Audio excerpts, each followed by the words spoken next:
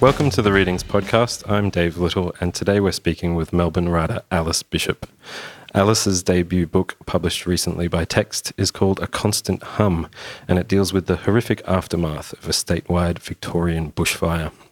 The story is told as 47 short and very short pieces of fiction, which, taken together, detail what one character calls the uncomfortable ordinariness of disaster.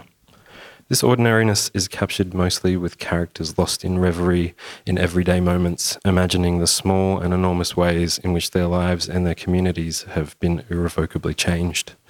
Though this is a work of fiction, it takes as its touchstone the 2009 Victorian bushfires, which took the lives of 180 people and destroyed over 2,000 homes. Alice joins us today to discuss A Constant Hum. Alice, thank you for joining us. Hi, David. Thank you so much for having me. To start off with, I was wondering if you could tell us a little bit about what happened in the 2009 Black Saturday bushfires and how they foreground your book. Sure.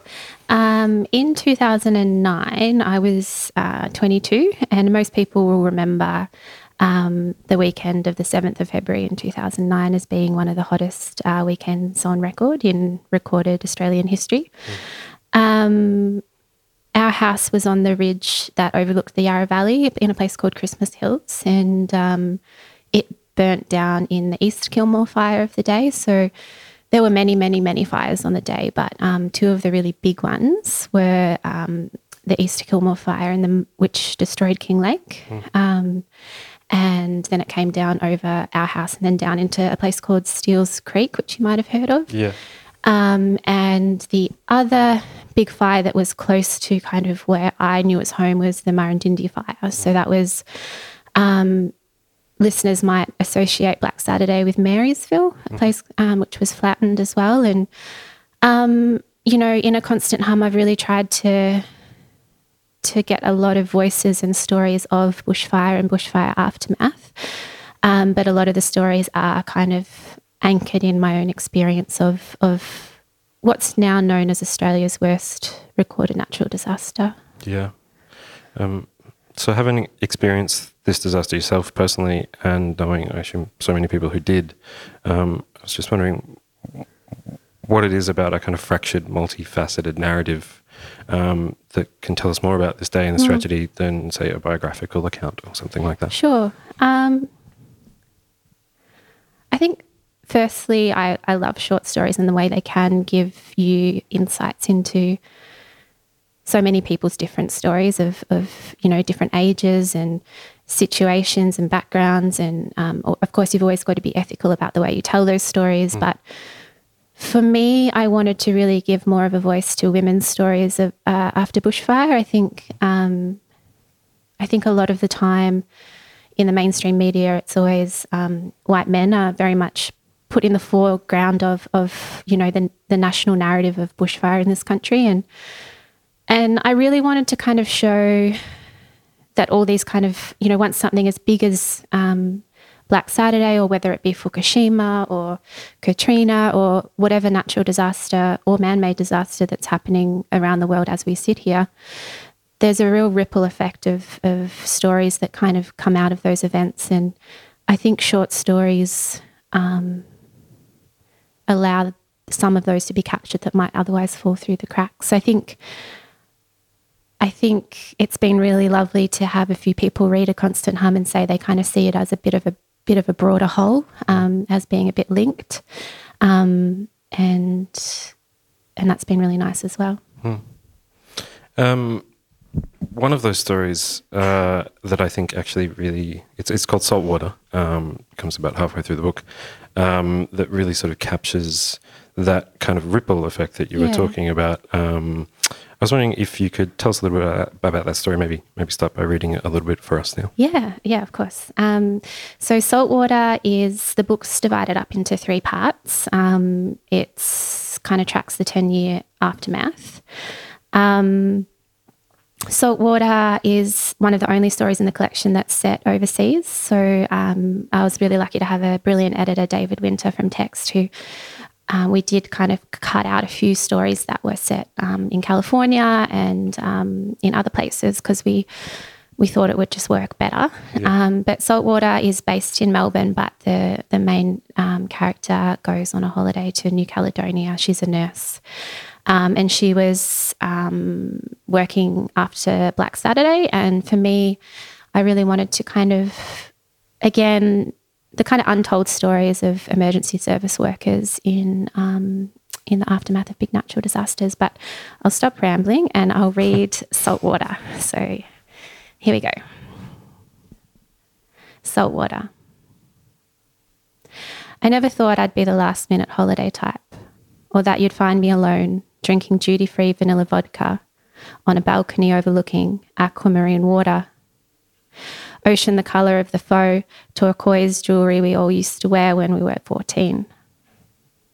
I didn't know about the burns unit blur back then, about septic wounds and fluid resuscitation, about sooty septum checks and nasogastric tubes.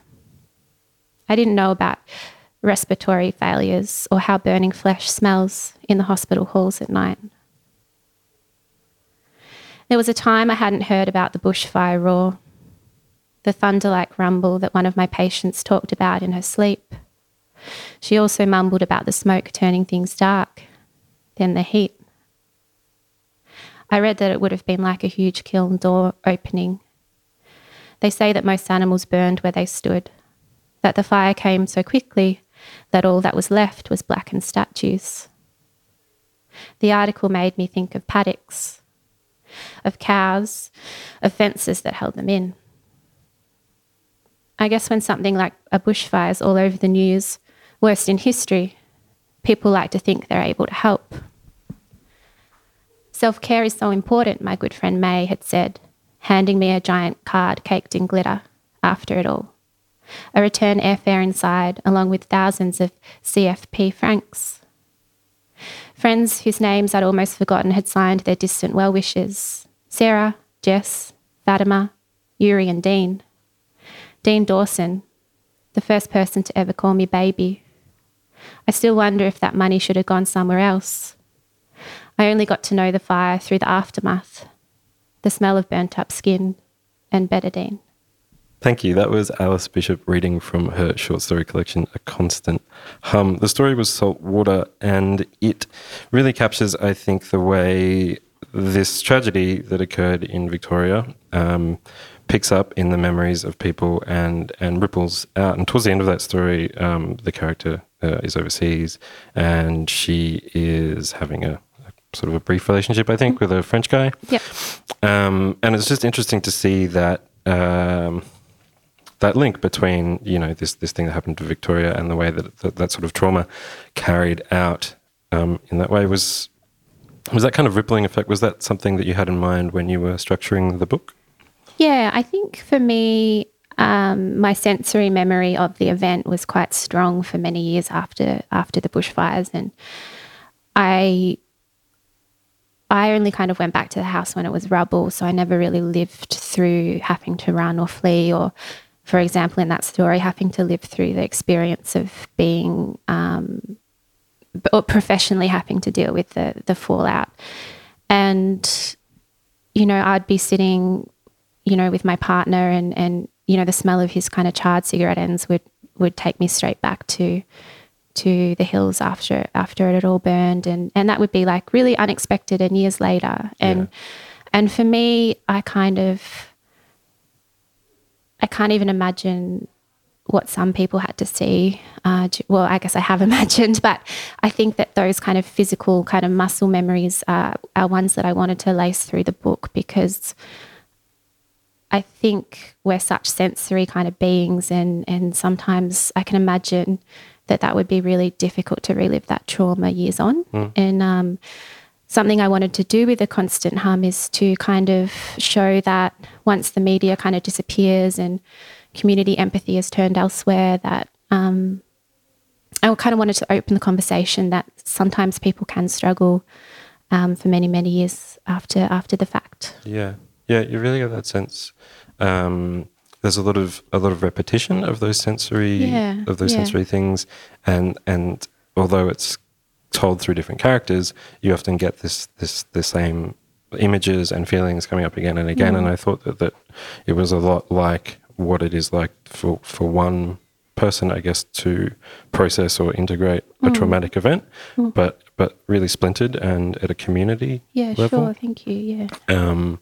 And yeah, I just thought that was a really beautiful way the book was structured.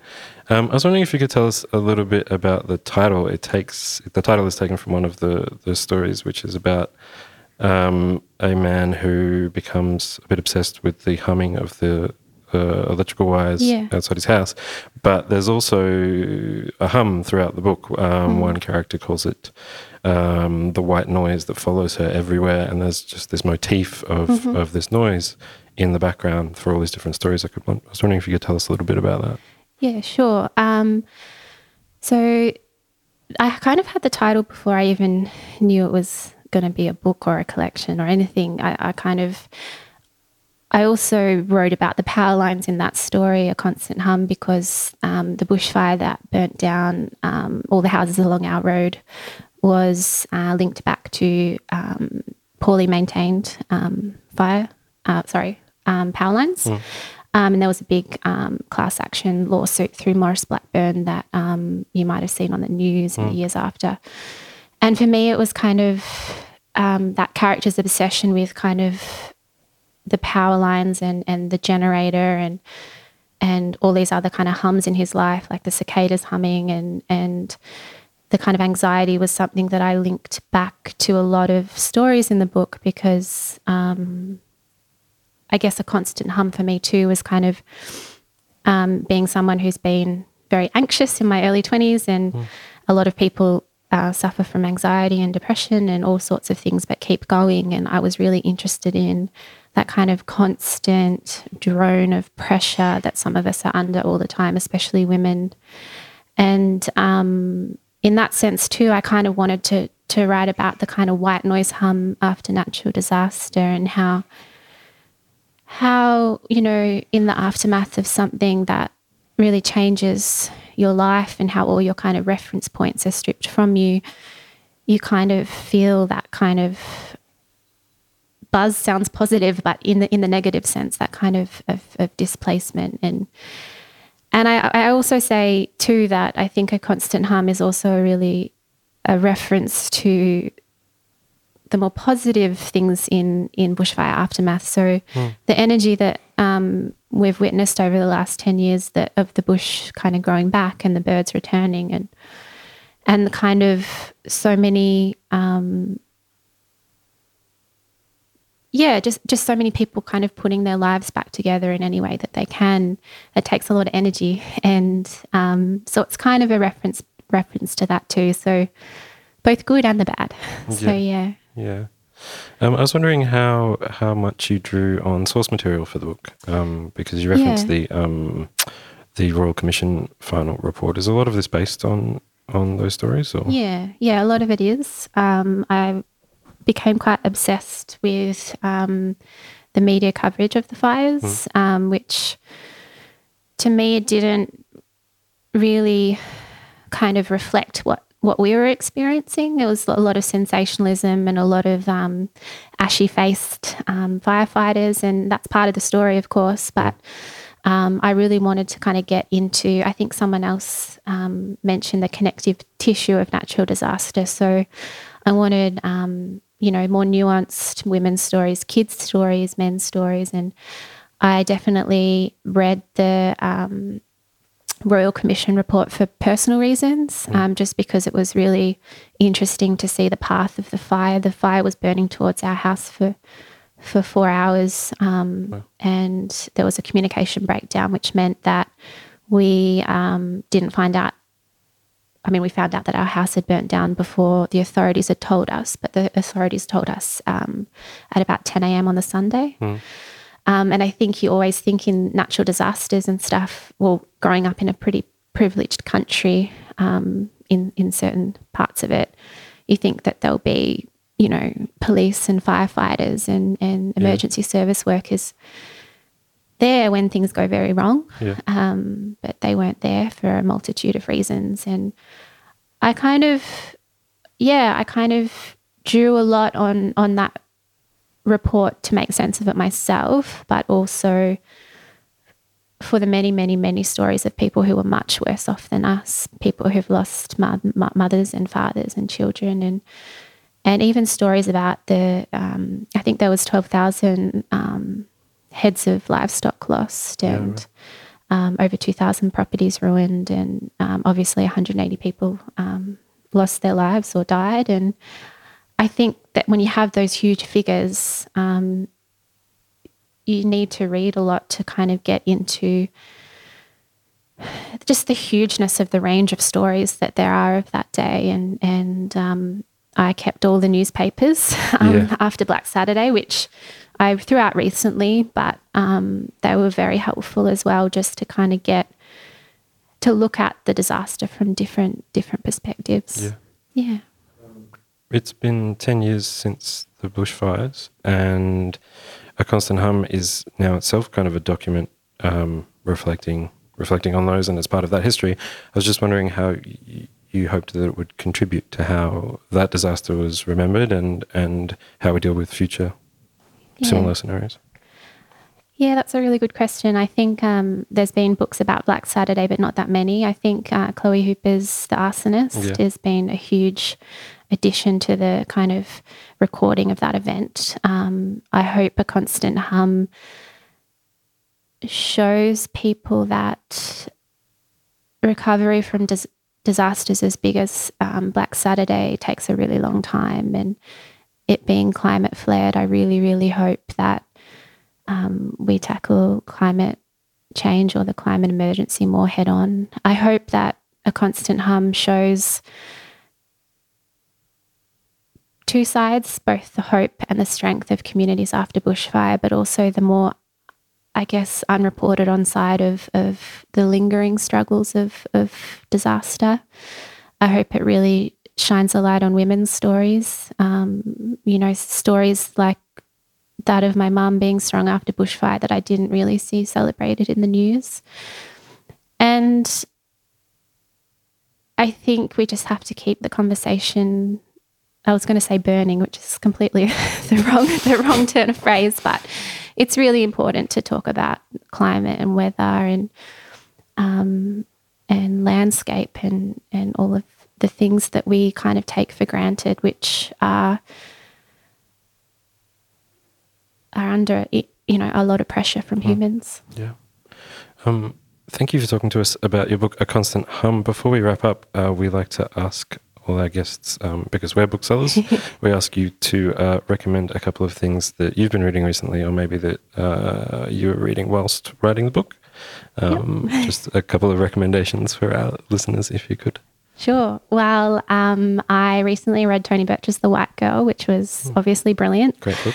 And I was super lucky to read a proof copy of Josephine Rowe's new collection of short stories here until August. And Josephine's one of my favourite writers of all time. And I would recommend anyone listening to get a copy of Tuck Hut Awake, which is it's a big claim, but my favourite book ever. Great. I love Jennifer Down. I love that we're just so lucky in Melbourne.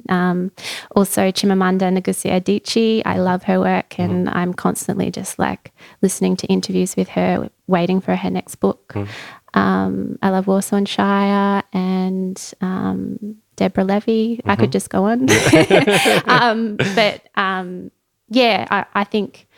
I think you can also ask booksellers. They often know what's what. Yeah.